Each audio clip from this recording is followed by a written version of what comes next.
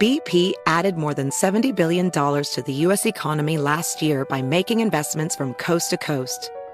Investments like acquiring America's largest biogas producer, Archaea Energy, and starting up new infrastructure in the Gulf of Mexico. It's and, not or. See what doing both means for energy nationwide at bp.com/investing in America. Discover BetMGM, the betting app sports fans in the capital region turn to for nonstop action all winter long. Take the excitement of football, basketball, and hockey to the next level with same-game parlays, exclusive signature bets, odds boost promos, and much more. Plus, now you can sign in, place bets, and manage your cash balance under the same BetMGM account in D.C., Maryland, and Virginia. With the same username and password throughout the DMV, it's never been easier to play with the king of sportsbooks. Download the BetMGM app today. BetMGM is an authorized gaming partner of the NBA and an official sports betting partner of the NHL. BetMGM and GameSense remind you to play responsibly and offer resources to help you make appropriate choices. Please gamble responsibly. BetMGM.com for terms and conditions. Must be 21 years of age or older to wager. Washington, D.C. only. Please gamble responsibly. Gambling problem? Call 1-800-GAMBLER.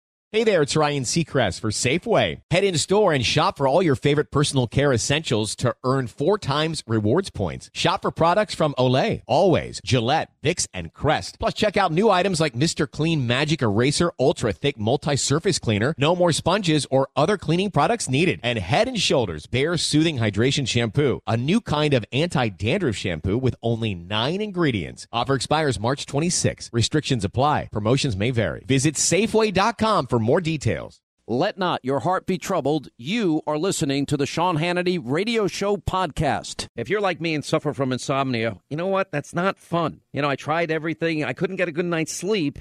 And this is neither drug nor alcohol induced. That's right. It is MyPillow. Mike Lindell invented it, and he fitted me for my first MyPillow, and it's changed my life. I fall asleep faster, stay asleep longer, and the good news, you can too. Just go to MyPillow.com, promo code Sean, and take advantage of one of Mike Lindell's best offers, his special 4-pack. You get 50% off 2 MyPillow premium pillows, 2 Go Anywhere pillows. Now, MyPillow's made in the USA, has a 60-day unconditional money-back guarantee, no risk to you, and a 10-year warranty. You don't want to spend more sleepless nights on a pillow tossing and turning that's not working for you. Just go to MyPillow.com right now, use the promo code Sean, and you get Mike Lindell's special 4-pack. You get 2 MyPillow premium pillows, 2 Go Anywhere pillows, 50% off, and you'll start getting the kind of peaceful and restful and comfortable and deep healing and recuperative sleep you've been craving and deserve. MyPillow.com, promo code Sean.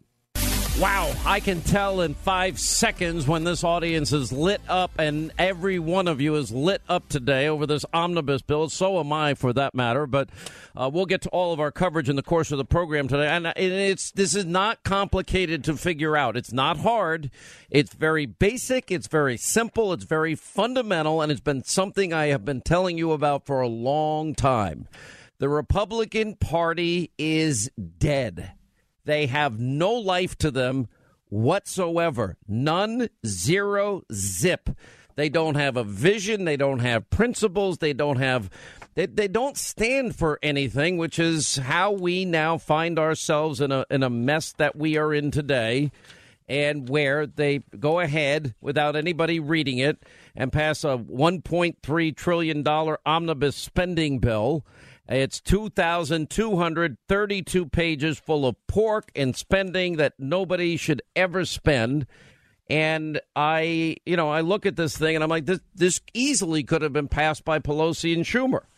As a matter of fact, they're absolutely giddy over the whole deal. In a certain sense, we're able to accomplish more in the minority than we were when we had the presidency or even were in the majority. Well, I think one of the reasons they rushed it through, they didn't want their Republican colleagues to see just exactly what was in the bill. Sounds like Pelosi. You cannot just, I read this one article. I was on Politico about the process. Here's the process. Senator Mitch McConnell didn't go into detail, but acknowledged the very difficult path he took to getting the spending bill across the finish line. McConnell secures budget deal with begging and pleading and cajoling, and the Senate Majority Leader obtained passage of a massive omnibus spending bill.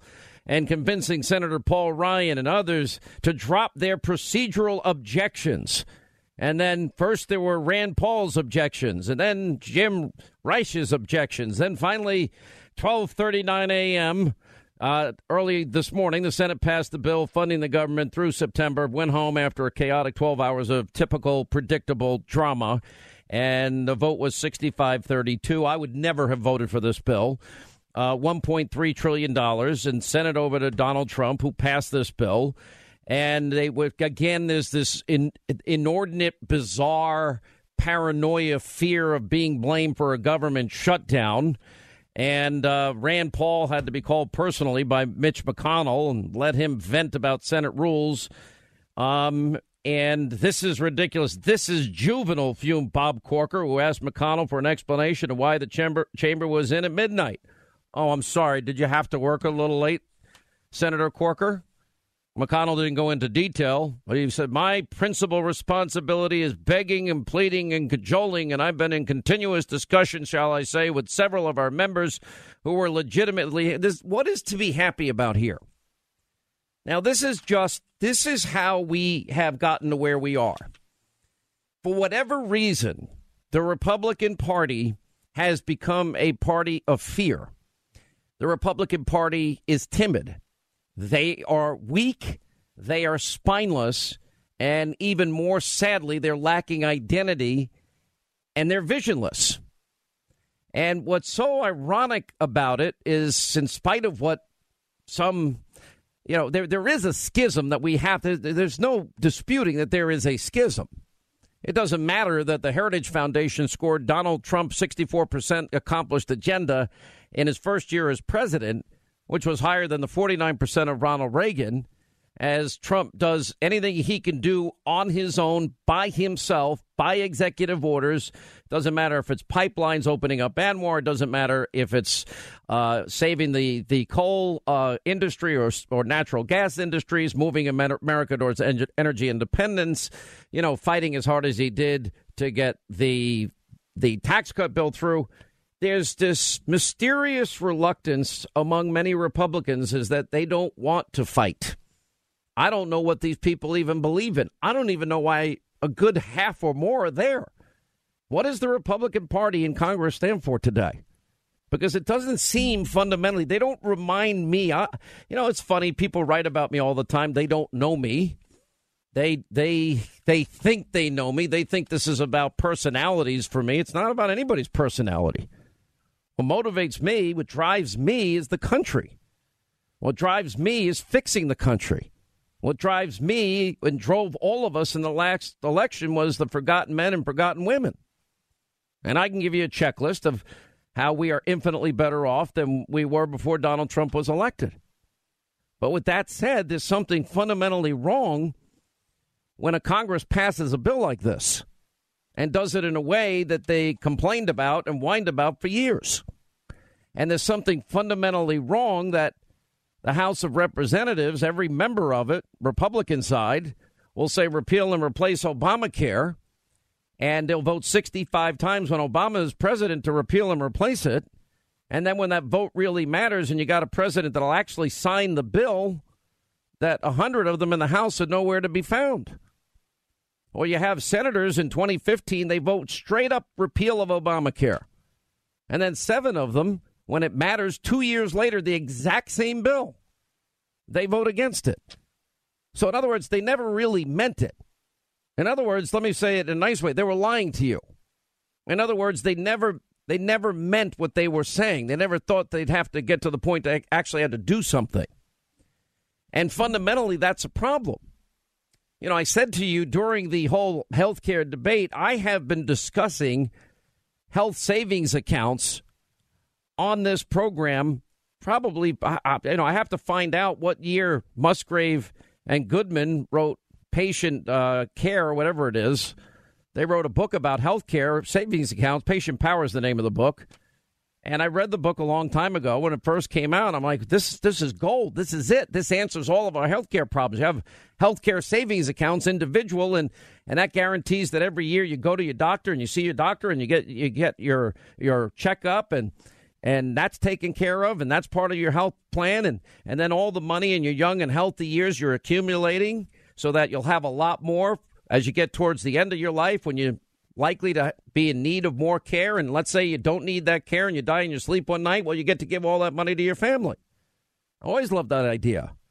Or the, 5 years that we put on poor Josh Umber, Dr. Umber down in Wichita, Kansas, and we put him on because he came up with an innovative idea about a healthcare cooperative where it only costs adults $50 a month, $10 a month for kids, unlimited coverage. And what's so great about unlimited coverage, that means 24/7, 365, you're covered. And that includes pretty much everything any person is going to need on an average day. Broken bones, stitches, you name it. You got the flu, you got a headache, whatever. He takes care of it. He personally went and negotiated with the pharmaceutical companies. Let's say you leave and you have your blood test shows you have high cholesterol or you leave with high blood pressure. He sends you out with your medicine at a 95% reduced rate than what you'd pay in a pharmacy. I mean, and then if you add to that a catastrophic plan, wow, that's even better because God forbid you get cancer or you have a bad accident or you have that heart attack. Well, you're covered for that completely at a low rate, depending on what your deductible is. So you mean you're covered completely at a fraction of what most people pay monthly for health care. When Republicans were debating after they finally got control of the House, the Senate, and the White House, and 7 years of promises, we get to that point, and I never heard but Rand Paul, Ted Cruz, and the Freedom Caucus. That's it. That was all who was left to discuss things that had been discussed regularly within Republican conservative ranks. They never even brought it up. It wasn't an option, health savings accounts. It wasn't an option for Congress, these new innovative cooperatives. Josh Unger, Dr. Unger of Wichita, Atlas MD, he has now been going around the country and he's been able to duplicate his successful model, in states and cities, big and small, all over the place, because it works. We could institutionalize that nationally and everybody will have the best health care and pay half the price. It's amazing. Why would we not push that idea? And it's the same thing here, is that, in the Obama years, everybody's complaining about, okay, well, the economy is a mess. Taxes are higher than they've ever been. And 13 million more Americans in poverty, 8 million more on food, or 13 more on food stamps, 8 million more in poverty, lowest labor participation rate. Now, to a large extent, the president through his tax bill and the president through what he's done with regulations and the president what he's done in executive actions and the president's pushing energy and the president enticing businesses to build manufacturing centers and factories. He's turned that all around. Now we have, 2 million fewer people on food stamps and 3 million more million jobs are created. But that still doesn't justify this. And it's the whole way that Congress does business that makes all of us frustrated. I would have preferred that the president vetoed this today. I would have preferred that these guys not race home on vacation. There was no artificial deadline here, because they could have easily passed another continuing resolution and gotten it right. But they don't want to stay and they don't want to work. But they want the benefits and privileges of being called congressman and senator. And I ask you, what does this Republican Party stand for? Because there are no bold colored differences between the modern day Republican Party and what is the Democratic Party. I mean, they're about as pale as you can be. It's almost indistinguishable in terms of, they both want bigger government. They both want to explode budgets. They all believe in accumulating their power by spending tax dollars.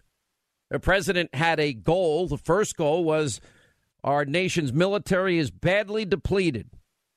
So in a sense, he was so aggravated at the press conference. I wish he would have vetoed it and kept these people in town for a month and let them suffer a little bit, because they're not serving the American people doing business like this. And I will tell you, but for the president, nobody has a chance of a recovering economy.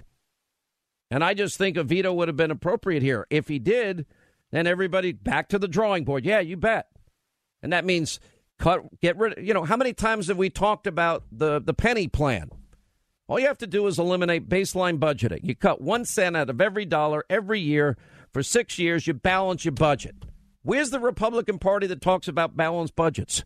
Where's the Republican Party that believes in fiscal austerity and responsibility? It doesn't exist. And that's a sad part.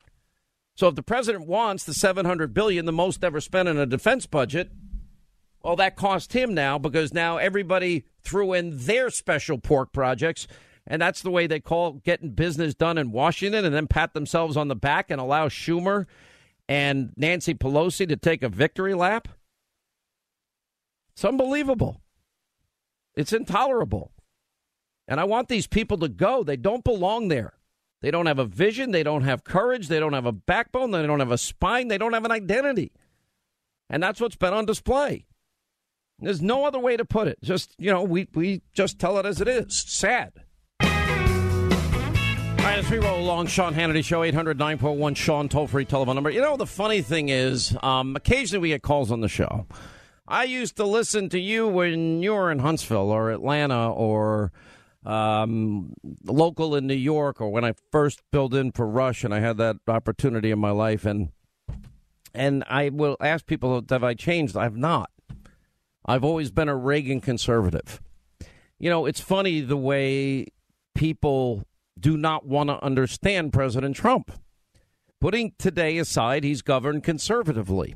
And by the way, wanting a bigger, tougher, stronger military so we can have peace through strength and build up strategic defense, that's all Reagan-esque. But the amazing thing that has happened is that the Republican Party that I know has lost its identity. They don't stand. Why didn't they fight for health savings accounts? Why don't they fight for the penny plan? Why didn't they fight for health care cooperatives? Why wasn't it universally accepted that we're going to give the president what he wants on the military because that's what we believe in, but we're not going to take all this pork with it, and we do have both houses of Congress? Why won't Mitch McConnell get rid of this 60-vote majority, which has literally, killing any ability to get major things done that will make the country better? Well, then some of you will say, well, Hannity, but Trump didn't have to sign it. No, he didn't. And I wish he would have. I wish he didn't in this case.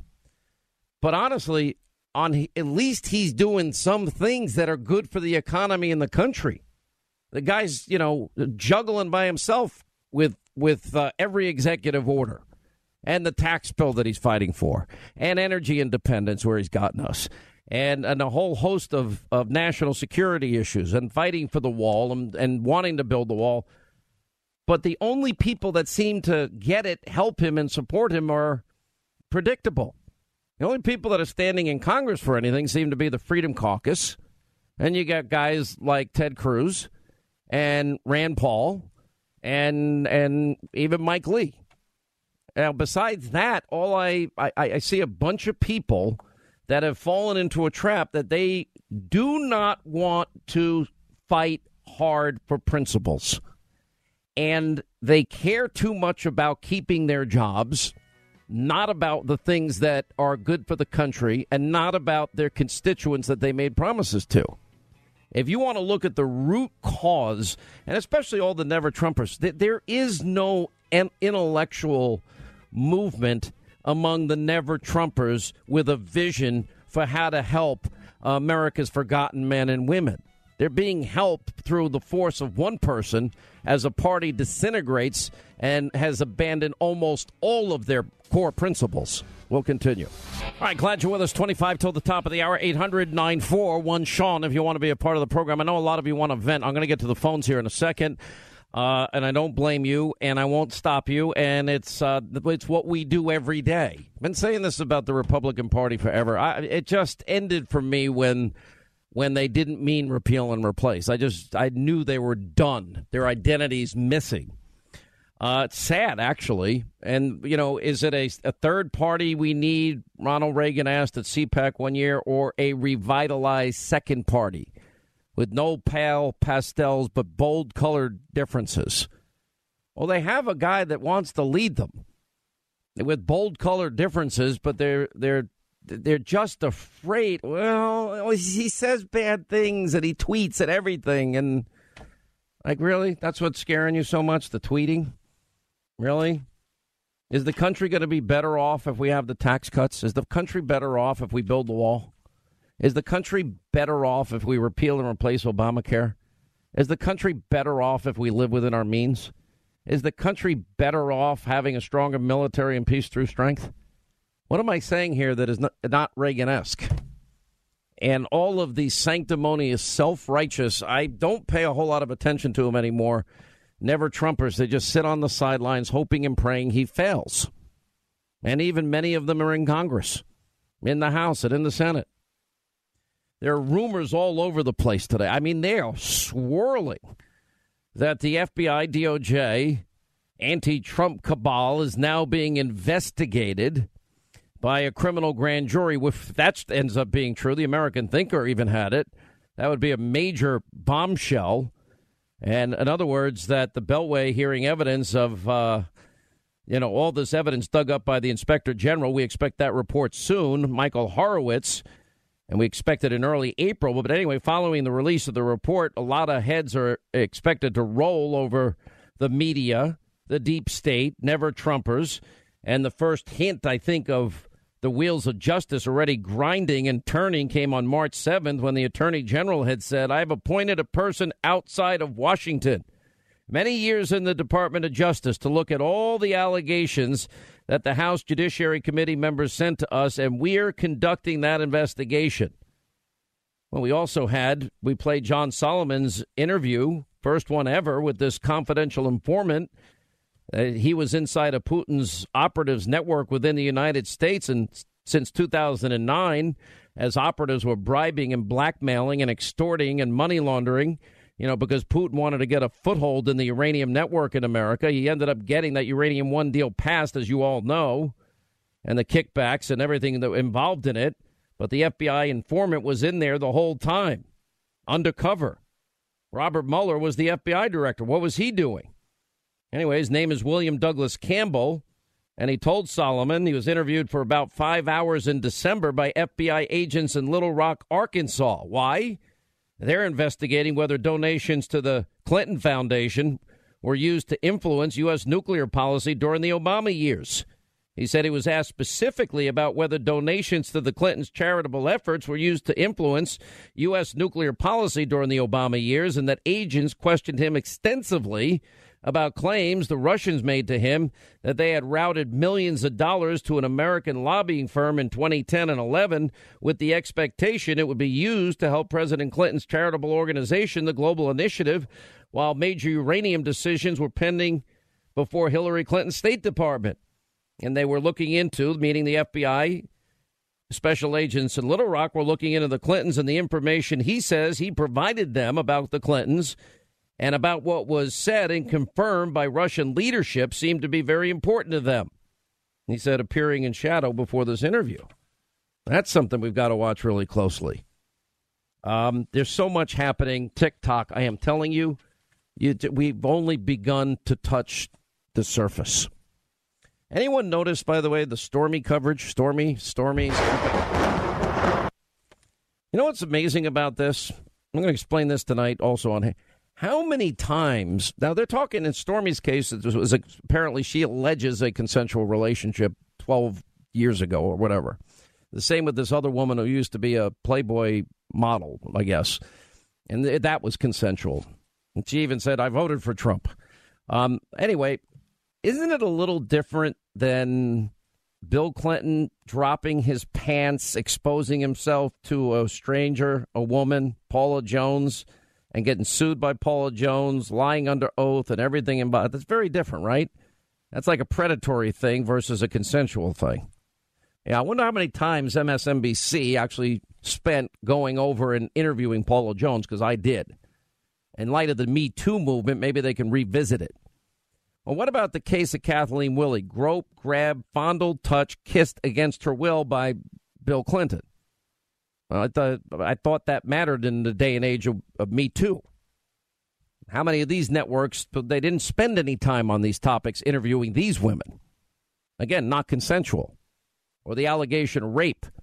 But for Lisa Myers and myself, I don't know of anybody else that interviewed Juanita Broaddrick until maybe the very end of and that would hold throughout the 2016 campaign. And then Hillary's attraction to money from countries that abuse women, gays, lesbians, and persecute Christians and Jews. Again, all money going to the Clinton Foundation. All right, let's get to our busy phones. We'll start with Tom in Minnesota. Tom, hi, how are you? It's not exactly a happy Friday, but welcome to the show, sir. Hey, thank you for having me, Sean. Keep up the good work. Thank you. What I want to say is our deal-making quarterback, President Trump, just got sacked by this omnibus spending bill. Now is not the time to give up and walk out of the stadium. I'd use the pork and the withholds to win big in the 2018 election. This is called good time for PR and promotion. Educate the public. You know, you're raising a good point. Remember when 2013, and I know politics plays a part in people's decisions, but I think what voters respect the most is when you always stand your strongest. And if you remember, 2013 was the year that Ted Cruz did his filibuster. And I was up almost half the night watching it. I was glad he was doing it. And every single Republican, if they would have stood firm, they could have defunded. Remember, you can't spend a dime without the approval of Congress. They could have taken away funding for Obamacare. That was they had the constitutional power to do it. They have the power of the purse. And Cruz stood there, and I know Rand stood with him, Marco stood with him, and I think that's about it. But the predictions among the establishment, that's it, we're screwed in 2014. Just the opposite happened. 2014 ended up being a great year. Now, there's going to be a lot of primaries of a lot of these swamp creatures and sewer creatures that are Washington, D.C. The ones that said they wanted to repeal, replace, the ones that voted to repeal and replace when it didn't matter, and the ones that never had any intention of repealing and replacing. You know, same with building the border wall. You know, if every Republican insisted on the full funding of the border wall, we would have gotten it. You just have to stand strong and be willing to work a few extra days, which apparently is, you know, against their principles. Why work hard? Tom, thank you. Doris is in Pittsburgh, PA. How are you, Doris? Glad you called. And happy there. Friday I'm to fine. You too. I hope you have a great weekend. But before we get to our weekend, we have business to do. Yes, ma'am. And that is, if I had been the chief of staff, I would have sent Donald Trump into that press conference with a huge blowtorch. And I would have told him to burn that thing to ashes and send it to the ash heap of history. Donald Trump has made the biggest mistake of his presidency. That man said and admitted he didn't know what was in that bill except for the military spending. All happy with that. But he didn't know what else was in that. When did Donald Trump ever sign a contract without knowing every detail that was in that contract? Shame on him. Who's your congressman? What district are you in? Have you ever thought of running? You'd be great. Oh. Yeah, too many skeletons in my closet. I was a big protester at one time and spent some time in jail, which is why I'm so furious right now. We did not elect Donald Trump. What did you spend time in jail for? You're making me laugh. I'm not in a great mood today. I don't want to laugh, but you made me laugh. I did pro-life protesting and sat in front of abortion clinics and got my butt kicked for trying to stand up for life. And I would have vetoed the bill too, and I think it would have been a big moment for the president as well. Let me tell you how I feel about this. I'm torn because I wish he would have done exactly as you say, and I'm mad that he didn't do it, and I hadn't talked to him about it. But I will tell you that at least he fights for a lot of things and wins. But I can tell you, every single day these people that he works with in his party suck so bad. They don't do any heavy lifting. At least the guy does some. At least the guy's kept a lot of the promises. These guys keep no promise. And I'm not making excuses for it. And he wanted the military money, and he paid the price. You could see how aggravated he was today. I would have rather he keep them there through Easter, through January, as far as I'm concerned. They never should go home until they do the people's work. But, have you thought about running, Doris? I will donate to your campaign. Oh, thank you. But has he does he realize that he's had a lot of his agenda just gutted today? Well, this is my take on it. I think he made a calculation. And this is my take, my belief, that he's looking at a threat assessment that is presented to him every day. He's looking at a depleted military. He wanted the biggest military budget in history. And he knew the only way, or felt, or was brought to believe that the only way he could get it was to compromise on this crap bill because he wanted the military spending. And you guys, everybody else is going to have to decide on their own what they think happened. That's my take on it, but I think he was as disgusted as you are. And you could see it in his face when he said, I'm never doing this again. This is bull, but I need the money from our military, and we got to get this money. That's how I took it. Let's not give excuses, Sean. Let's not give excuses. Listen, it's like my kids when they do something wrong. I don't want to hear excuses either. You're right. I'm not going to disagree. Doris, God bless you. Thank you. Travis, Atlanta. What's up, Travis, WSB? Sean, I have a different take. I agree with everything that everybody said, and, of course, what you said, because I'm a long-time listener and very privileged to speak with you, sir. But I wonder if Trump is as smart and strategy as we think he is this a ploy to get the Republicans back in his camp by them going home and getting an earful from the constituents and then having to come back and address this in 6 months, and then they'll be ready to get on board with what his plan is? Let me tell you politically where the Republicans stand after today. They better, they look. If they do well, they would pat themselves on the back. If they do poorly, they're already going to blame Donald Trump. They have nobody else but themselves to blame. And when I say they have abandoned their identity, when they have abandoned their principles, and that they are just a carbon copy of the Democratic Party, it's true. I'm speaking truth here. And the only way to get it back is to go back to first principles. All of us in our lives, we've got to adjust at times, and we've got to say, all right, let me go back to the fundamentals in life. And when you do that, you usually end up doing better. And for the Republicans, what do they stand for? Now, if they stood for balanced budgets, if they stood for fiscal responsibility, if they stood for conservative justices, if they stood for the rule of law, if they stood for controlling the borders and peace through strength and a strong military and energy independence and, real solutions to health care like health savings accounts and cooperatives, and they started some more innovative thinking that used to exist among Republican circles, they do a lot better off. And we're now about to hit April. Between now and November, there's not a lot of time politically speaking. And they've got a lot of damage that they have done here that they now need to repair. But, if there is a good economy, it'll be the president that gets the credit. Everything he's done by ending burdensome regulation, everything he's done on energy, everything he's done pushing for the tax cuts, everything he's done on repatriation. I give credit where credit is due. But some of these Republicans don't mean what they say. We've learned the lesson now. So some of them have to go. All right, 800-941-SEAN, toll-free telephone number. We continue our investigation into Robert Mueller next with Sarah Carter. Also be checking in with David Schoen. Later on, Dave Bratt of the Freedom Caucus joins us, and much more. All right, as we roll along on this Friday, 800-941-SEAN, toll-free telephone number. Write us on Twitter, write us on Hannity.com. I know a lot of you are angry and outraged, and, take a close look at who your congressmen, your senators are. Take a close look. Take a look at where they voted.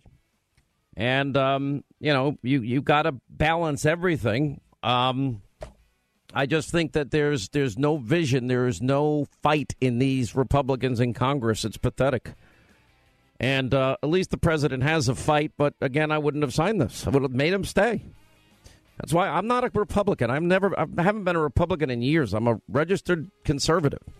All right. Our deep state investigation into Mueller and Weissman and all these guys. We've got new information next. All right. Hour 2 Sean Hannity Show. Toll free, our telephone number, 800-941-SEAN, if you want to be a part of the program. Congressman Dave Brat is irritated beyond words, as are most Freedom Caucus members, over this omnibus bill. We'll get to him coming up in an hour from right now.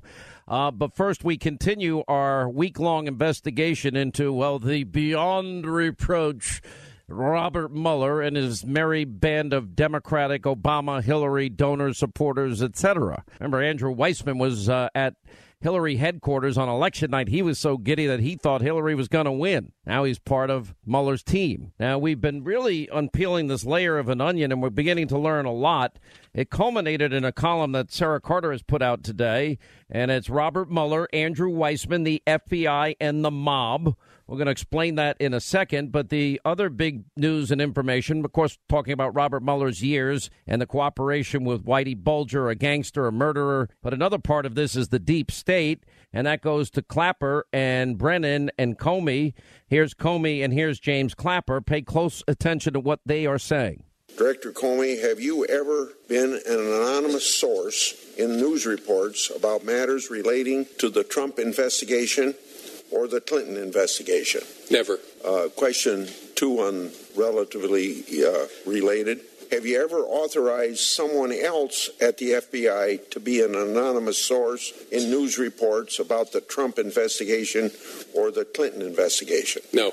Has any classified information relating to President Trump or his associates been declassified and shared with the media? Not to my knowledge. He replied, and I quote here, "The story that we have millions or hundreds of millions of dossiers on people is completely false." The reason I'm asking the question is, having served on the committee now for a dozen years, I don't really know what a dossier is in this context. So what I wanted to see is if you could give me a yes or no answer to the question, does the NSA collect any type of data at all on millions or hundreds of millions of Americans?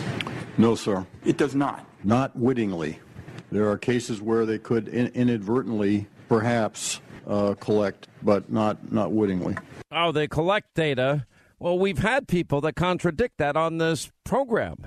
We have people that set up the NSA program that say that there are metadata centers in places like Salt Lake City and elsewhere, and then they all say the same thing. You know, Bill Benny, 34-year vet, NSA, said every single email, every text, every phone call is all collected. So then you have, in those two instances, Comey lying, Clapper lying. We went over yesterday how Brennan lied.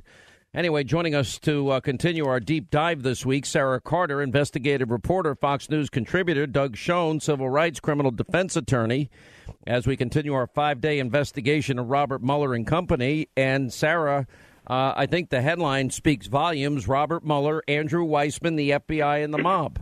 And this, you know, if you look at the top players here, not the rank and file, I don't think I've ever seen more botched cases or more examples of withholding exculpatory evidence in my life. Yeah, and I mean, these are just some of the older cases where we're seeing the very beginnings of their careers and how they protected one another and how close they were allies. I mean, Robert Mueller is a very close friend of James Comey. They worked together on a number of cases. Just to bring up the anthrax case, to name one, which a lot of people said they botched. And, of course, we know that they had been accusing an innocent man, and it culminated in a suicide, and they missed the guy that actually did it. And now you look at this past case in Boston, and you say to yourself, where four innocent men were put in prison, and they had evidence by the time Mueller was there, and he was supervising over the FBI as the Attorney General. There was actual evidence that these men did not commit the murders, and that evidence was withheld. He wrote numerous letters denying them parole. So a lot of people want to know, did you know what was going on then? Those are questions that he never answered. Then you go when Mueller was head of the FBI, you go to Ted Stevens, Senator Ted Stevens in Alaska, who, was then accused by the FBI of, a quid pro quo, later found out that there was no evidence there, that people within the FBI withheld evidence. He later died in a plane crash in 2010, but, he was exonerated, but not until after. I mean, he was pulled from his seat.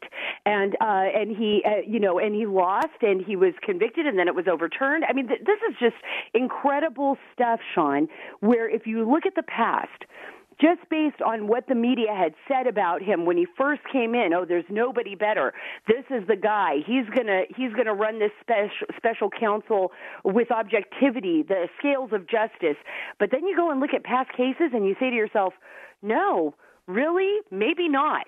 This is not what he does. He's a hard-nosed guy, prosecutor, and he has a lot of friends that have done a lot of things that are questionable, like Andrew Weissman.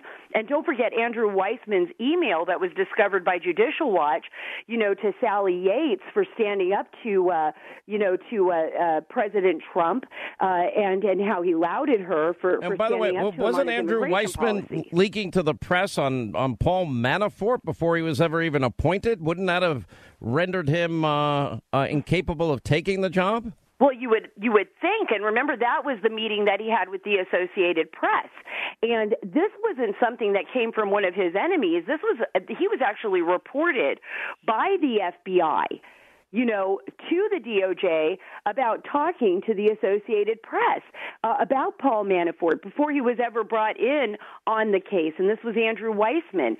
So there's a lot of concern here about the direction that the special counsel is going to take and how they're going to do this. And I think one of the issues that is concerning everyone is whether or not the president is going to choose to speak to Robert Mueller. And there is a lot of consensus among a lot of attorneys out there, very well-respected attorneys, that in no way should he speak to him unless they can show some proof of some type of crime.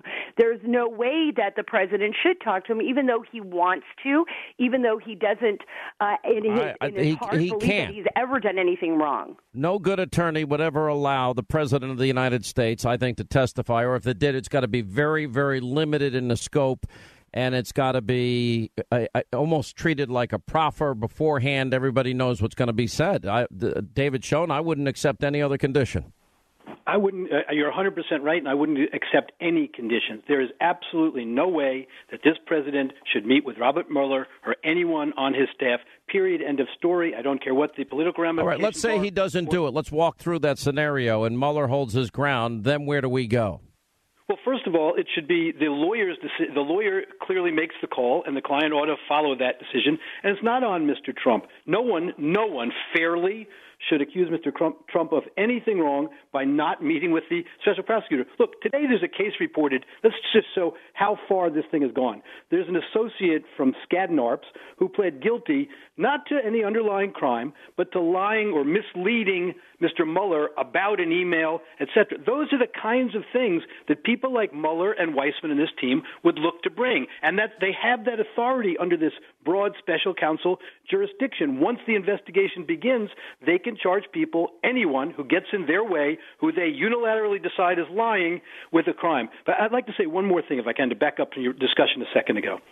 Sarah Carter's piece is the definitive piece on this matter, Mueller and Weissman, etc. And your show this past week should be recorded and played by everyone in the country. Sarah Carter's article should be hanging on every icebox. And why?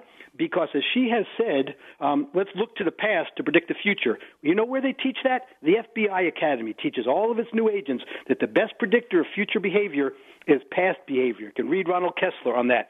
Well, Mr. Mueller has tried to put all of these things in the past, refused to answer questions from the media, and he has said, as we discussed before, what happened back then was a long time ago. Well, you know what? Let's bring it a little bit closer. In today's New York Times, they say in an editorial, Mr. Mueller in many ways represents Mr. Trump's polar opposite. Mueller is a man who has devoted his life to respecting and enforcing the law. Really? Well, that's not what the New York Times said just a couple of years ago when the New York Times was decrying Mr. Mueller's role in what they, New York Times, characterized as severe abuses at the detention facility in Brooklyn after 9/11. It's not what the New York Times said when Mr. Mueller and the government were required to pay, or the Justice Department had to pay Dr. Hatfield $4.6 million for a botched investigation led by Mr. Mueller.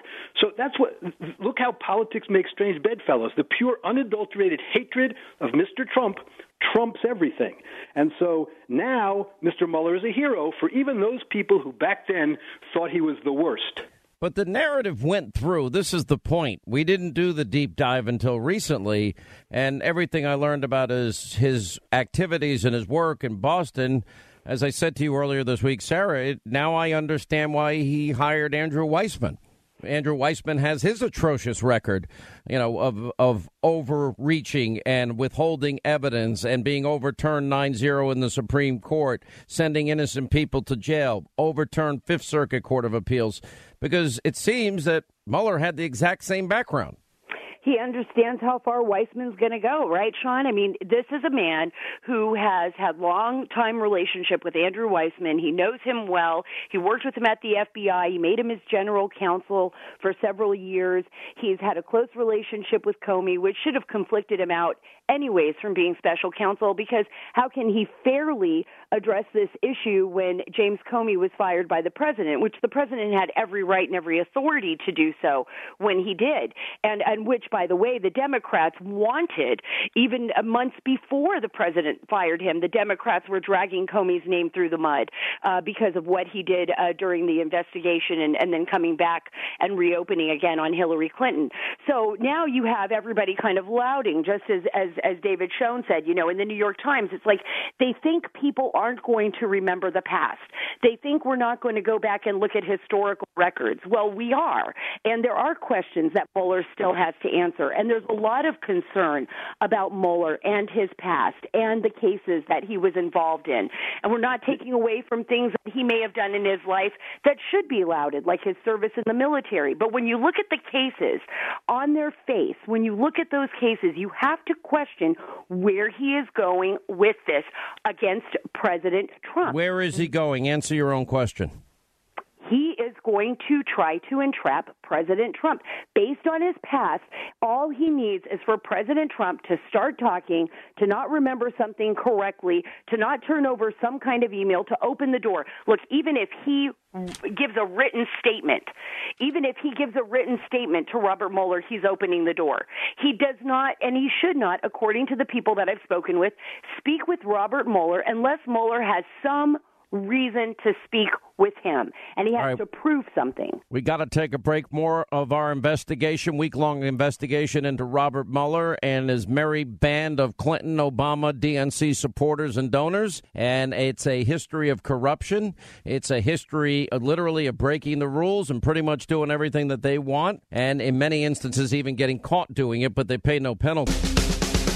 As we wrap up our investigation today of the investigators, we'll have more tonight on Hannity on the Fox News Channel. Sarah Carter and David Schoen are with us as we do our deep dive into who is the special counsel, who is Robert Mueller, what is his background and experience, and everything that we seem to be discovering is beyond troubling, on top of the relationship that exists between all of them, McCabe and Mueller and Comey and Rosenstein and everybody else involved in this. It's pretty amazing how many times their paths have crossed. And, of course, we have a stacked deck as it relates to the special counsel, all Democrats, all donating to Clinton and the DNC and Obama. So this now raises the question, with all that we're discovering and all that we know, will there be a second special counsel to investigate the FBI, the Department of Justice, what happened with the FISA court, what happened with the Clinton email investigation, who paid for the dossiers? Is that all coming, Sarah Carter? I believe it is. And according to the sources that I've spoken with, it looks like it's going to happen. I think that what we'll see is, first, the Inspector General's report will come out, and I think this Inspector General's report is going to be explosive. When are we getting this? We've been waiting. We've been waiting, and look, he's interviewing more people. That's what I've been told. There's certain things that he's trying to button up before he releases this. It could be any time. I know they said that already, but according to some of the sources I've spoken with, the Inspector General, Michael Horowitz, is now re-investigating some issues and interviewing possibly more witnesses and people for his report, which will be released, I believe, within the next 2 to 3 weeks. I think at that point, the Department of Justice, it will be up to them to decide whether or not a second special counsel is necessary. I've been hearing that is where they are moving. Remember, there's a lot of pressure from Senator Grassley. He's got quite a bit of power, head of the Senate Judiciary Committee. He's the chairman. Others, Goodlatte, others have called for this second special counsel. It's going to happen, Sean. There really is no way around it right now. Last word, David Cho. I'm going to say this, Mr. Hannity, and I say this after a lot of thought. No one else has exposed what you're exposing on this Mueller team, about Mueller and Weissman, you and Sarah Carter, about Mueller and Weissman, about the team, about the makeup of the team, which is not coincidental. It should outrage people if they'll just listen and take a look for themselves into this. And by the way, just how dangerous it is, Mr. Trump were to meet with them, the people should understand this. If Mr. Trump said something and 12 priests and rabbis said it's absolutely 100% true, if Mr. Mueller said, you know what, I don't think it's true, Mr. Mueller has the discretion to charge a crime.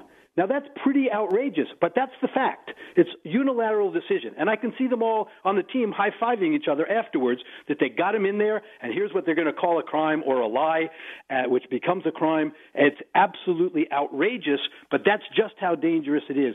No criminal defense lawyer worth his or her salt would allow Mr. Trump to go in and meet with Mr. Mueller. Period. All right, we'll have more on Hannity tonight. 800-941-SEAN on this Friday. We'll check in with Congressman Dave Brat. He's going to join us. Also, our Financial Fridays are back. Maybe you can take measures to protect yourself and your family. That's straight ahead. All right, glad you're with us. 800-941-SEAN, toll-free telephone number. You want to be a part of the program. News Roundup Information Overload Hour, as we are joined by Congressman Dave Brat of Virginia. Let's go back. Earlier news today. Obviously, if you're conservative, you're not happy at the $1.3 trillion omnibus bill. President was clearly agitated today.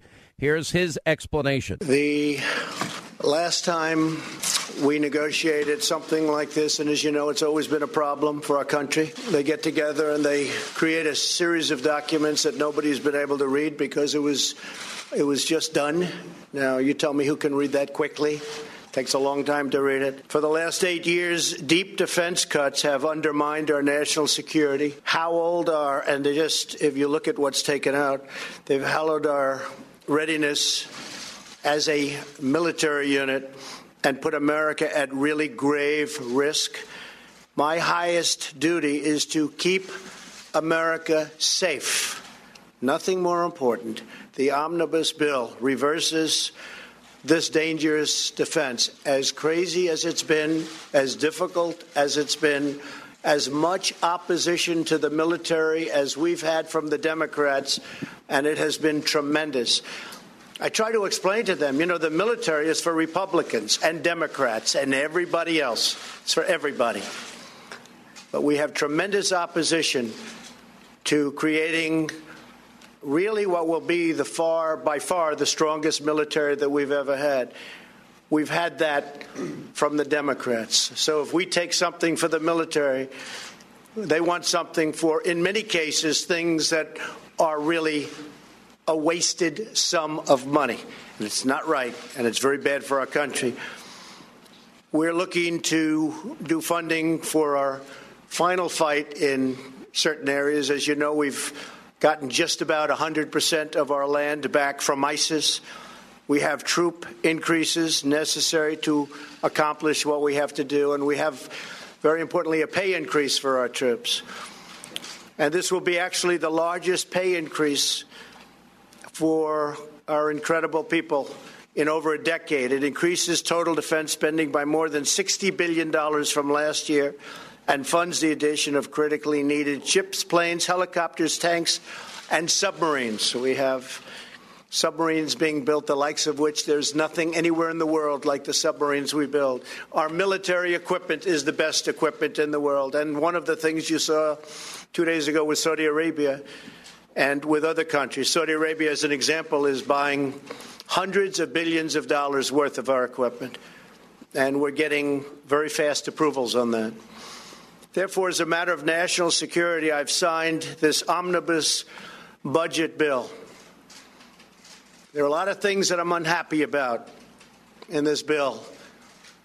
There are a lot of things that we shouldn't have had in this bill, but we were, in a sense, forced. If we want to build our military, we were forced to have. There are some things that we should have in the bill. But I say to Congress, I will never sign another bill like this again. I'm not going to do it again. Nobody read it. It's only hours old.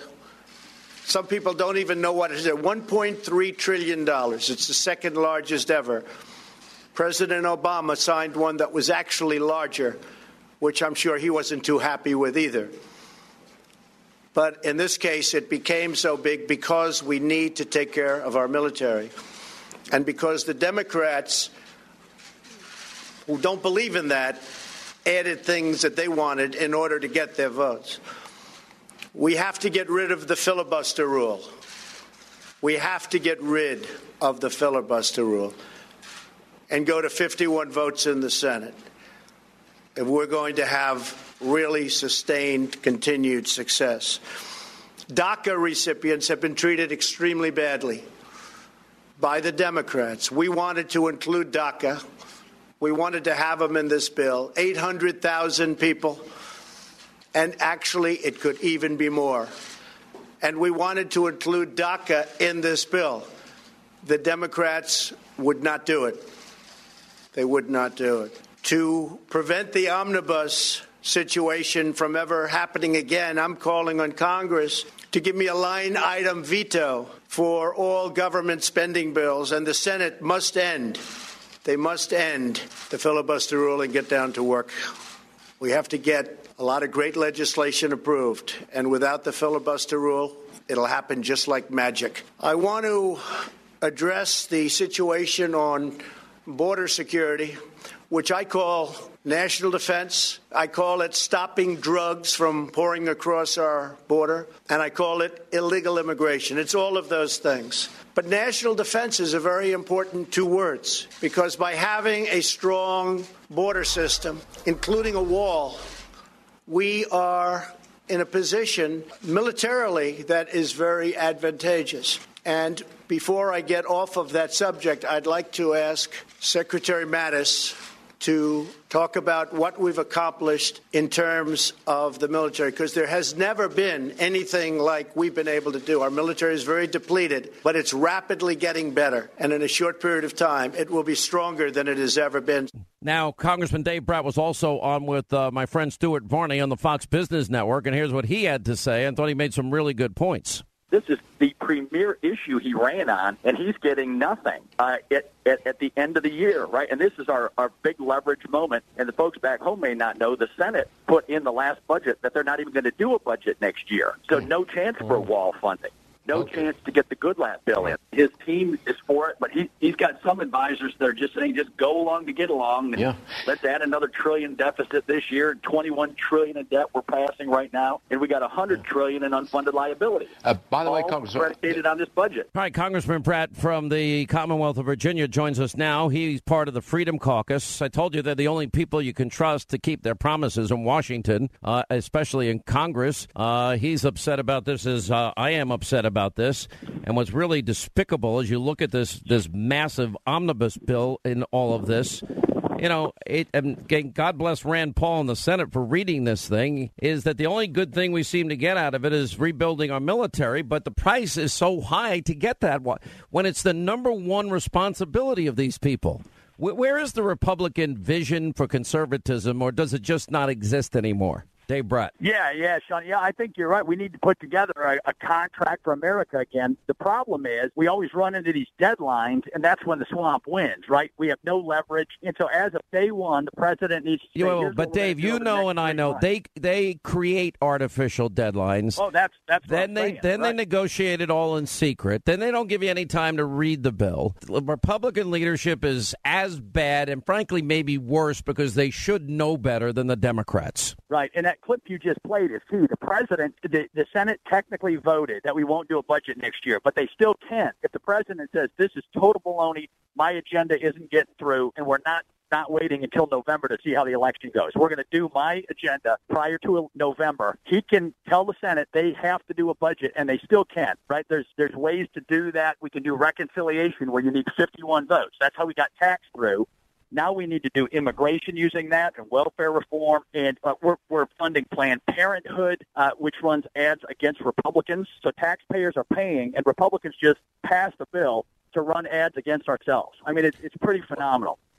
Listen, I'm just going to be honest, and I'm being totally honest with our audience. I have lost all hope in this Republican leadership. I have no faith or hope in what they do anymore. they're such swamp creatures. They are so immersed in the culture of D.C., I don't even know if they realize how bad they've gotten.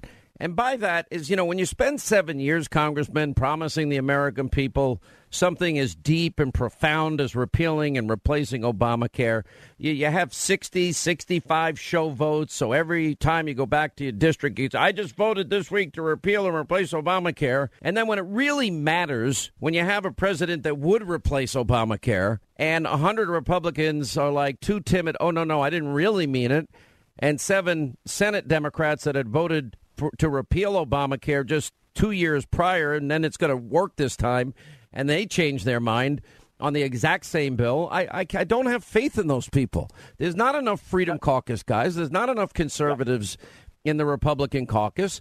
And frankly, the moderates and the whiny rhinos, run roughshod over everybody. Yep. And so, we got to get the president out front. He's got the megaphone right now to call for what you just said. Hey, can you imagine if we would have come in the first week and repealed Obamacare instead of socializing? Right now we're doing subsidies to Obamacare to keep socialism alive. It's unbelievable. That would have changed the dynamics. Then you'd have free market, 1/5 of the economy, health care. People would be happy on that front. You do tax cuts, and then you do immigration. Immigration is still the number one issue. It's over Obamacare in the latest polling. And people want to see some clarity, and then they want to see that there's not two justice systems like you play every night, right?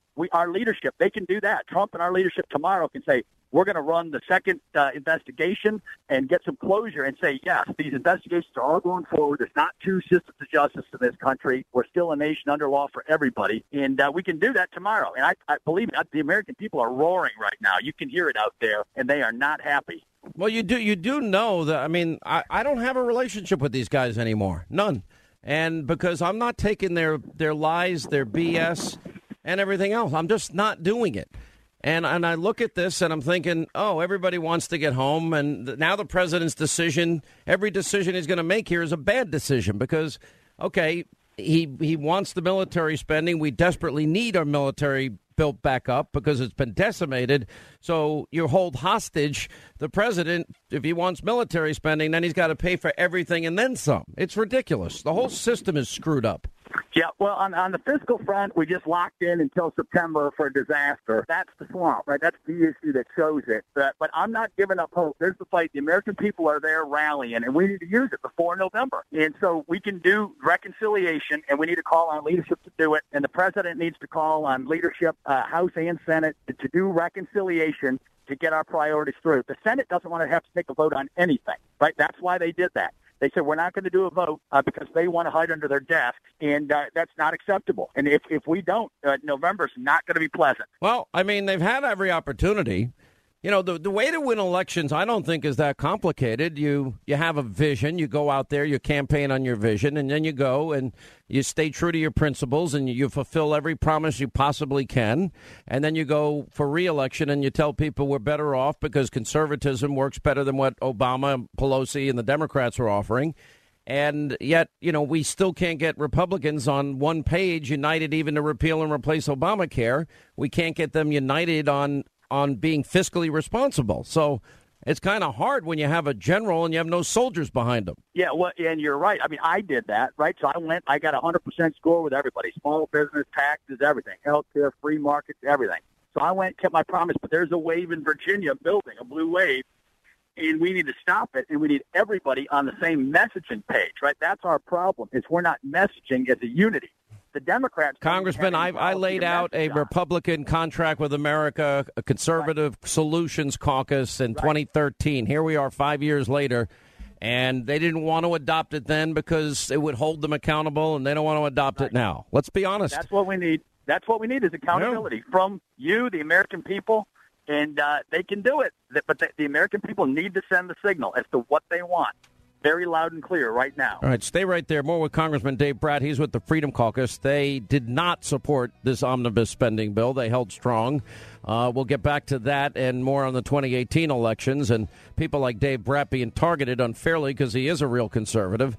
Quick break, right back, and we will continue. Sean Hannity Show. All right, as we continue, Congressman Dave Brat is with us, Freedom Caucus member. And let me go to your district. You won, you defeated the House, I guess he was the majority leader at the time, if I'm not mistaken, when you took on Eric Cantor, and that was it was like a political earthquake because Congress, the turnover is so small every given year. But and you've stuck true to what you believe in, but now you're being targeted in the 2018 election. For what reason, considering you're one of the few guys that actually kept your promises? Well, I think that's precisely why, right? The Democrats and the left, when I go on TV and explain Obamacare or explain tax cuts and who's better off and why Republican policy is better, they don't like that, right? And so you get rid of the messenger. And so I got a target on my back from the Democrats because I'm effective at conveying. They can't run on policy. They don't have an alternative for Obamacare. Oh, they run on I hate Trump, I hate Trump, I hate Trump. Right. They're just running. And then you'll see in the districts, they're going to run on all negative, right? It'll be the politics of personal destruction, negativity.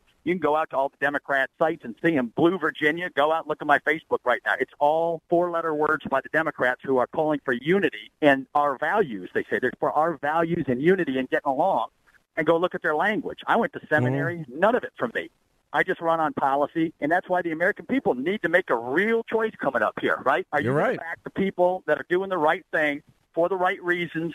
They held true. I got 100% score with everybody. We need more conservatives in Congress, and I know a lot of people be primaried this year. When that happens, we're going to go through a list and let people know how we can. The answer is a group of conservatives that are elected, not Republicans, conservatives. Dave Pratt, thank you. 800-941-SEAN, toll-free telephone number. Now till the top of the hour. 800-941-SEAN, toll-free telephone. All right, this horrific omnibus bill. There is no strong conservative Republican Party anymore. It doesn't exist. I mean, it's just a frustrating day all the way around. Now, we have April 15th is coming, and I know everybody I've been talking to recently, I got to do my taxes. I got to do my taxes. And it's so annoying and complicated and frustrated. You've got the new tax bill passed at the end of last year. We barely know if we're coming and going with money. Now, full disclosure, let me give you the background of our next guest. So I was a local host in Atlanta, and there was a show on Saturday afternoon. It was a major hit. It was the Gene Hensler show, and they talked about money. And I remember at one point, at this point in my life, and this is 1992, I didn't have any money. I didn't, so to speak. I mean, I managed to buy my first house in Atlanta for like $113,000. I was the happiest person on earth to get that first home. That's why when I talk about forgotten men and women, well, it's important because every American should strive to have that dream happen. And it was a modest house, but I loved it. It was the end of a cul-de-sac. It was kind of buried in a little valley. I painted it. I redid the inside. I did the kitchen floor, redid that. I was doing my little, honeydew projects and all that sort of stuff, and I loved it. And I was very, very happy. Anyway, I never thought I would at any point. I never got into radio to get paid, to be honest. I did it because I loved it. But ever since then, Gene Hensler's firm is now basically the president and CEO of it is Bill Lako, who's with us. I have used them for my financial dealings, all of them, full disclosure, and we've done some business deals together and so on and so forth. But in many ways, Bill, I'm still that kid that you guys took on as a charity case, to be blunt, back in Atlanta. I mean, you would never, at that time, you weren't taking people like me that had pretty much zero net worth. That's a true statement. That's a true statement. And now I'm the best client you have. That's an amazing American success story. Probably the most annoying. Too. One of the things, Bill and I have robust conversations all the time, and we're watching the roller coaster ride that is the stock market, and losing 7-12 yesterday. It was down and up today, both going all over the place. But Bill likes the stock market, especially if you're not going to need money over 10 years, and he lays out a great case for that. But I disagree with him. I just don't have the stomach for what is the roller coaster ride of the stock market. So slowly but surely, I convinced him that I was more interested in bricks and mortar and real estate investments and things like that. And I think I've convinced you that I had a pretty good plan. I don't know. I'll let you speak for yourself. No, you did. You did. You stressed us pretty good, though. But we've got it. It's running pretty good. What do you mean I stressed you pretty? What do you mean I stressed you pretty good? Well, we weren't in the real estate business back then. So you said get in the business, and we got in it. We know how to do it now. But I think most people, and I want to get to everybody because it's so sad that so many people that I know and struggle financially. They're trying to put their kids through college in a college fund. They're trying to save for a rainy day. They're trying to maybe take a vacation a year. You know, everybody's gulping water. It's sad. It's hard. And that's what I wanted to bring you on today. How do people accumulate more wealth and get to save more for their future? That's really the fundamental question. Well, I think it starts with having a decent tax plan, and there's a couple things I wanted to touch on, and I will. But the first thing is that most people in America have a 401k plan. Most people in America have their company that will match that 401k plan. I gave a talk at Kennesaw State University, now I think the third largest university in Georgia now. It wasn't that big when you were here, Sean. I asked the question to the audience. I said, how many of you have 401k plans? They all raised their hand. How many of you contribute? Half of them raised their hand. How many of you have matching 401k plans? All of them raised their hand. So I don't know any place in the world where you can get a 100% rate of return on your investment than by putting at least the match in the 401k plan. And oh, by the way, it's tax deductible. The simplest Well, let's start with the average person, because most people I know spend beyond their means. And I worked my whole life in a business where I always thought I was getting fired the next day. And I remember when I bought that first home, it was in Roswell, Georgia, $113,000. And I remember I knew that if I got fired, I'd be able to afford the house payments for at least 2 years. And I said, okay, now I felt safer knowing I could do that. Sure. Well, look, I think the first thing people have to do is take a look at their budget. Nobody wants to do this. I mean, I'm telling you, Sean, people do not wake up in the morning and say, oh, let's go get a financial plan today, or, oh, let's look at our budget. Generally, something happens to force you to go, oh, I better take a look at this. This is tax time. April 17th this year is the cutoff. This is a good time to look at it for a couple of reasons. One is you got to file 17. 2018 is completely different. I mean, if you think the way you filed in 2017 is going to be the same for 2018, it's not, and I'll explain that here in a second. But this is a good time just to kind of look at where you spend money. And the reality is, I don't know, maybe you shouldn't spend money at Starbucks. I mean, I'm not picking on Starbucks, but if you need to cut somewhere, well, maybe drink cheaper coffee. I don't know. I mean, they can get better coffee from the Black Rifle Coffee Company, and yeah, they're going to save money. But no, this is important. So you're saying for everybody, it would be a good idea. Make a budget. Just sit down, and I'm not going to spend above this, and I'm going to put X number of dollars away every week, every month, every 2 weeks for savings. Listen, when I started working for Gene, when I was 23 years old, he said, Bill, all you have to do is save 10% of what you earn. Spend the rest. It won't matter. By the time you're my age, you'll be more wealthy than you ever thought you were going to be. I didn't believe him, so I saved 20. And he's absolutely right. I mean, I'm pushing 50 now, and I have more money than I thought I would ever have. I mean, I grew up poor, in Stone Mountain, not unlike you, Sean, in terms of background, doing construction, drive for Domino's, the whole 9 yards. You work hard, you climb the ladder, you get to someplace. Well, you got to be saving along the way. You just have to. So but most Americans don't save. So this has to be a conscious choice that you're going to have to cut. And maybe you don't buy the bigger house, you get the smaller house. You don't get the new car, you get the used car. By the way, everyone buys a new car and thinks everyone's looking at them, and nobody gives a rip what you're driving. Nobody cares. That's a true statement. It's such a true statement. But I really need this new Porsche. I'm like, why? You don't need it. You know, maybe that's the criteria. Do you really need the things you're buying? Yes. But look, Linda buys most of her clothes on Amazon, she told me. Well, what's wrong with that? Nothing. Clark Howard, you know what Clark Howard would do? Clark Howard, he used to buy it from the Goodwill shop. Right. I mean, and God bless him, and he looked great. Well, look, this is, a lot of times people can't do this on their own. It's very emotional, and that's why they hire professionals. And, I think being able to sit down with somebody and look at your situation and say, how much do I need to be saving to be able to retire is stunning to most people who come in. It can actually be very shocking. And I get it because we have a lot of young employees here, and they have, 1 to 3 children. And it's hard to make ends meet. It is. But what about other options? Should people think about maybe a second job that they just save money for, maybe one day a week? Absolutely. I mean, any way you can either increase your revenue or cut your expenditures is the best thing to do, and then to save it. Now, what you do with it after you save it is another question. All right, so let's talk about a long-term plan for the average person that's going to maybe follow your advice, work a little more, save a little more, and what should they be doing with their money? What should they be investing in? Well, I think initially you got to have, like you did, Sean, you have to have an emergency reserve set aside. Whether that's 3 months or 6 months. Some people want 1 year. There's no real right number. It's really based upon your situation. And what I mean by that is, okay, do you have adequate health care? Do you have disability insurance? So if something bad were to happen, you'll be able to pay your bills. And how quickly can you be reemployed? If you know you could be reemployed in 3 months, well, then 90 days is probably enough.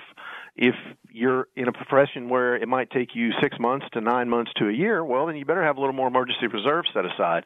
And that's just generally going to be in a CD or money market. You're not going to earn anything. It's really there for you to be able to call on when you need to. So that would be cash availability. Now, why do you have, and you and I have fought about this at length, and I think I've literally, the reason you've lost so much hair in recent years is because of me, but you have more faith in the stock market than I do. To me, it's gambling. I don't trust it, but you do trust it. Well, I trust the big companies. I trust the financially strong companies. I trust that people need more toothbrushes and toilet paper and tampons and all the things that people need to live. I trust that. I know people are going to go to McDonald's. I don't really care where the stock market is today. I mean, I had a meeting last night with a friend, and he was all panicked because the market was down 700 and some points. I'm like, who cares? First of all, do you need the money? No. Well, then why do you care? I mean, I don't really understand it. Quite frankly, I'm saving, right? I got another 20 years to work. I just soon this thing fall in half, and I keep buying. The only day I really care where the stock market is the day I'm selling, right? Mm-hmm. So if I'm buying all along, well, just keep buying all along. Where I see people really mess up. But give everybody your rule. You have a 10-year rule. We do. Look, it's very simple. If you need money out of your portfolio in the next 10 years, it can never be in growth. It can't be in stocks. It can't be in real estate. Why? Because they go down in value. And Murphy's Law is going to be the year you need the money, it'll be down in half, and you've lost half your money. So if you need the money in the next 10 years, you got to buy a fixed income security, a CD, a bond, a muni bond, something like that, something safe and secure. If you don't need the money in the next 10 years, where else are you going to put it? I mean, a 10-year Treasury today is paying 2.85%. Woohoo! Yeah, not a lot of money. You're not going to get rich on that, So what about at the end of the? Go ahead. Go ahead. No, you go. Go ahead. At the end of. No, I mean at the end of the day, you have to have some perspective, which means in order for things to grow, you do have to be willing to put up with a little volatility. I don't believe I would not go buy a stock on the Chinese stock exchange because I don't trust their accounting, but I trust our accounting. It's very transparent. And so I'm comfortable with the earnings that are predicted by most of these companies. And I'm not buying Wildcat Oil here. We're talking about Disney, Home Depot, Johnson & Johnson. I mean, good, strong companies. I mean, even in a recession, people still go to Disney. Yeah, that's true, too. And by the way, you have history to prove it. What about the new tax law, and how is this going to impact the average person? Well, I think the average person is probably going to be very shocked. And I don't mean that their taxes are going to go up necessarily, but look, everyone got a pay raise the end of February, early March because the withholding tables changed. So your take-home pay actually went up. And so my suspicion is most people are sitting around saying, well, that means I'm not going to owe as much taxes. And I'm telling you, that's not necessarily the case. You better get a tax projection done, whether you go to H&R Block or use TurboTax or, heaven forbid, come to our firm. You need to get a tax projection done. This is the perfect time to do it because you got to do your taxes anyway, and make sure you're withholding enough.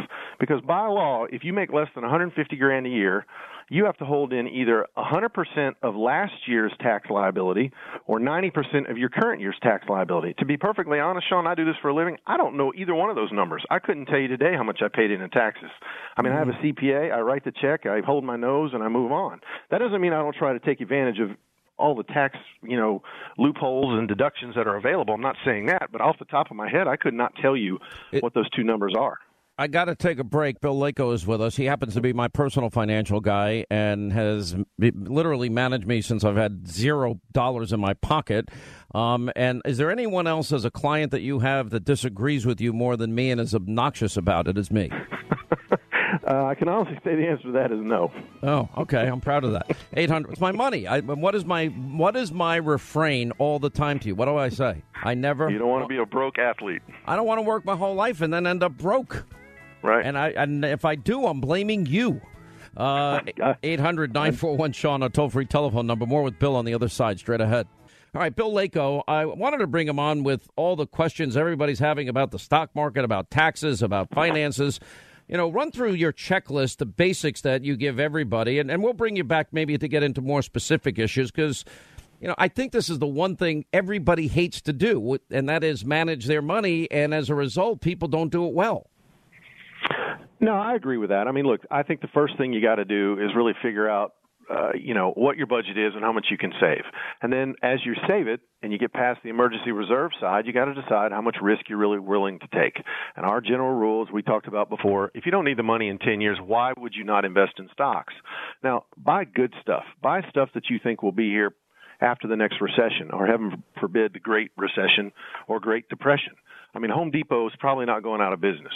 ExxonMobil. These are companies that are paying a good dividend that, we're going to need for a long time. Procter & Gamble. I mean, you could come up with 1 million of them.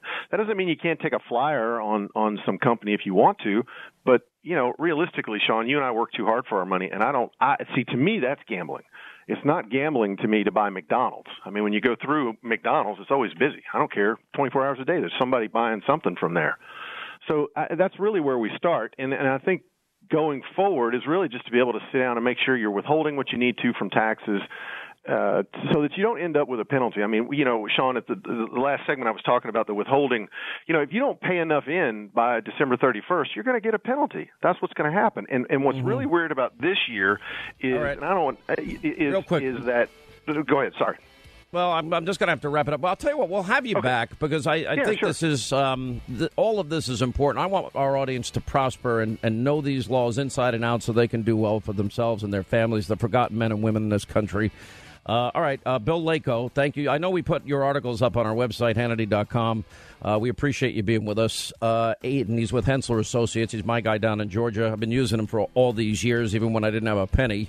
800-941-SEAN is a number. All right, 25 now till the top of the hour on a Friday. Hannity tonight, how awfully incorrect your media is on so many big issues. Stormy, 24/7. What did they miss? What did they not cover? How many scandals have they missed? All right, now it is Friday. It's been a tough day.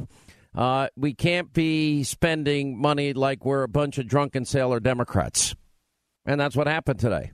And literally, they're holding defense spending hostage unless they get every single thing they want. And Republicans don't know what it means to lead, to have a vision, to be in power.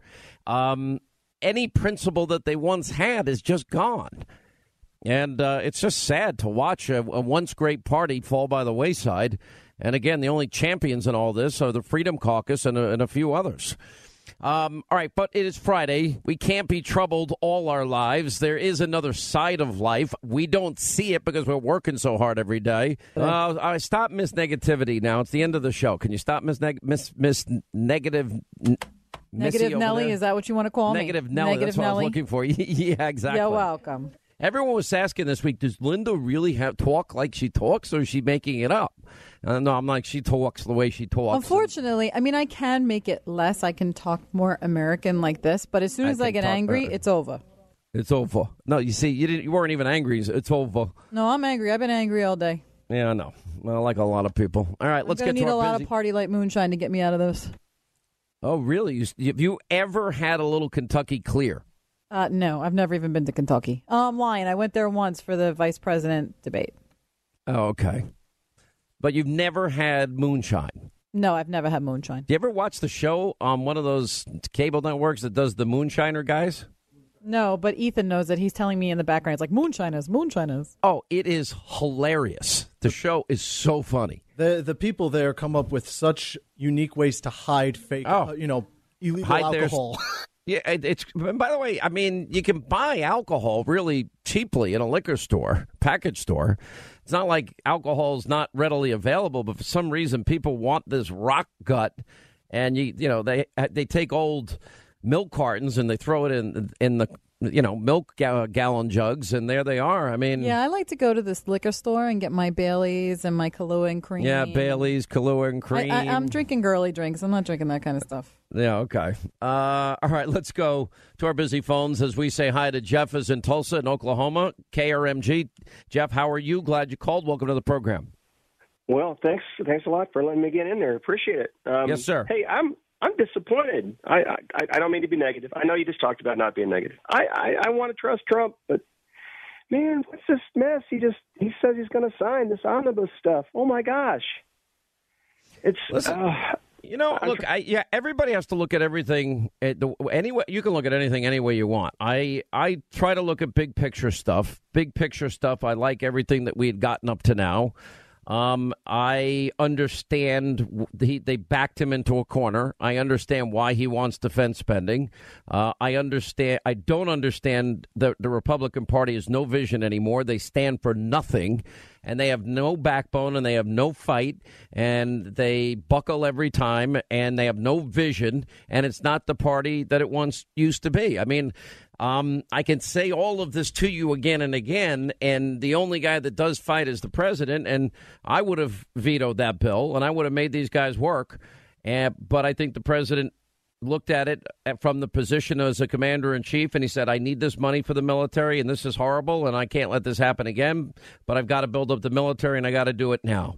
Do I agree with this decision? No. I think in this particular case, it would have been worth the fight. But, it's kind of hard when he's fighting by himself all the time.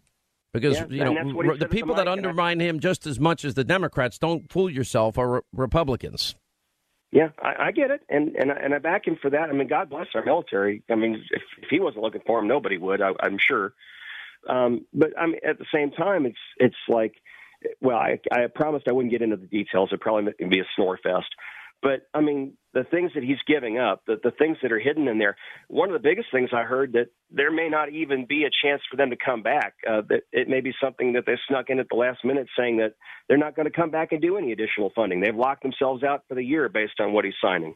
I don't know. That's from two different sources. Listen, it's very simple to me. Where are the conservative principles that they ran on? That's it. Just keep your promises. And it's very hard, when, as one senator described the situation to me, we're given no time to actually read the bill. I mean, that's the stuff that we would absolutely be apoplectic about over Obama, and I'm apoplectic that Republicans are playing the same games. And we know what they're up to, and we know how this game is played because they do the same thing. You have 1,000 minutes to read 2,232 pages, $1.32 trillion. You only get $1.6 billion for the wall. We need $25 billion for the wall. And the bigger deal is just like the same on health care, is they didn't keep their promises, repeal and replace. Why was that so difficult when they had 7 years to build a bill? Now, the problem is we're now going to get into a 2018 midterm fight, and I see no way that this helps anybody that is running for re-election. And, they'll say, oh, it's Trump's fault. No, it's not Trump. It's their fault. Listen to Senator John Kennedy, what he said about the omnibus bill. Just ask you about the omnibus? Yeah. Now that it's out it sucks. You're not going to vote for it. I'm going to vote against it twice if they won't let me. I don't even know what's in the thing. Okay? This is an embarrassment. I said it yesterday in a minute. This is a Great Dane-size whiz down the leg of every taxpayer in this country. No thought whatsoever to adding over $1 trillion in debt. I'm not going to vote. I'm not going to vote for it. No, I mean, that should have been the feeling. If Republicans were Republicans, if Republicans were conservative, if Republicans had a backbone, if Republicans had a vision, this wouldn't be their bill. It's just a fact. All right. I appreciate the call. Thank you. 800-941-SEAN. We'll go to Kentucky. Joseph, he's also mad. Hey, Joseph, how are you? Glad you called. Mr. Hannity, I'm not really mad. I'm just really sad and heartbroken. I'm a military veteran. I'm a truck driver. I drove over 100,000 miles during Mr. Trump's presidency. I spoke to over 100 radio shows. I called in. People got to know me on radio shows, and there's a paradigm shift here, Mr. Hannity. It's time that we realize Mr. Trump is a one-term president as of today.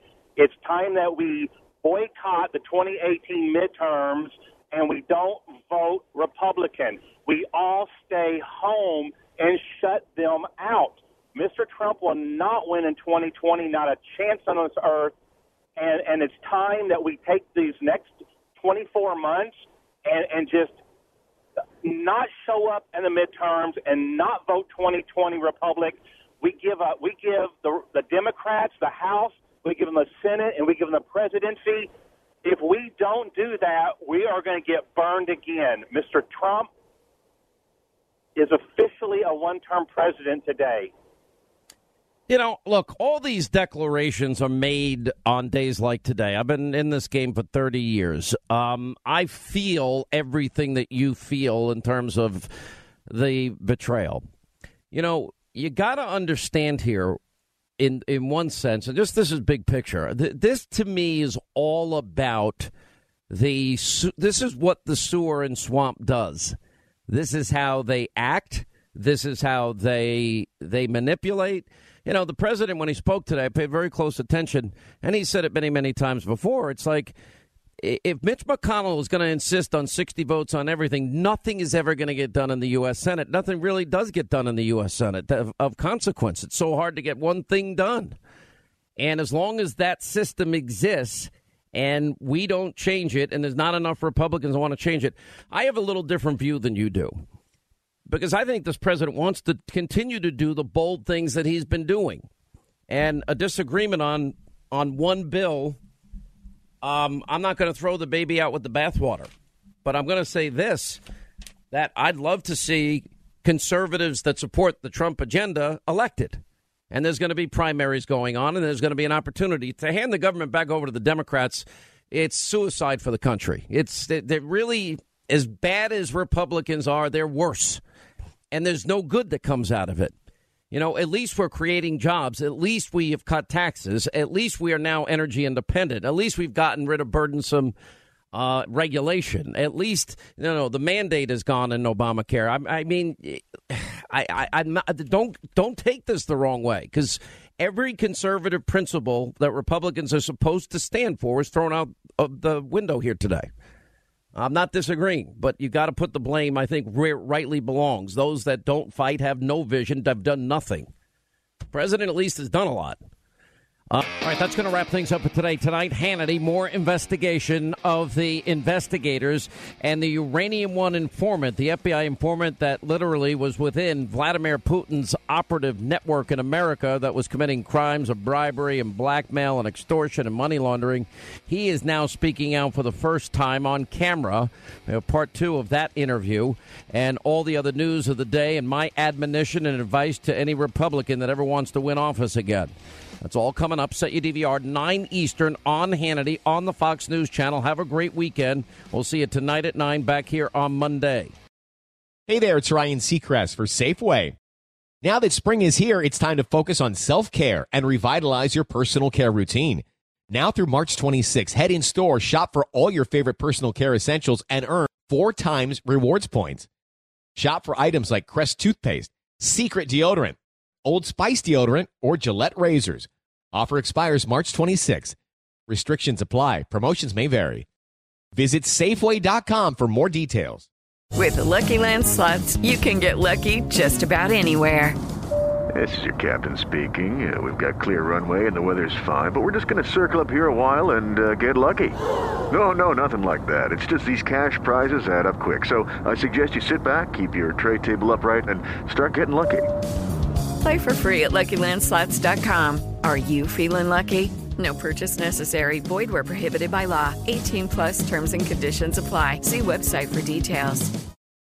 My name is Chris Moody, host of the new podcast, Finding Matt Drudge. I'll be taking you on a journey to find the mysterious media mogul Matt Drudge, founder of The Drudge Report. Along the way, I'll talk to people who have worked with him, dined with him, and fought with him, taking listeners into private conversations, all in an attempt to get a better understanding of who Drudge is and what motivates him. Hopefully, he'll even sit down with us. Listen to Finding Matt Drudge on the iHeartRadio app, Apple Podcast, or wherever you get your podcasts.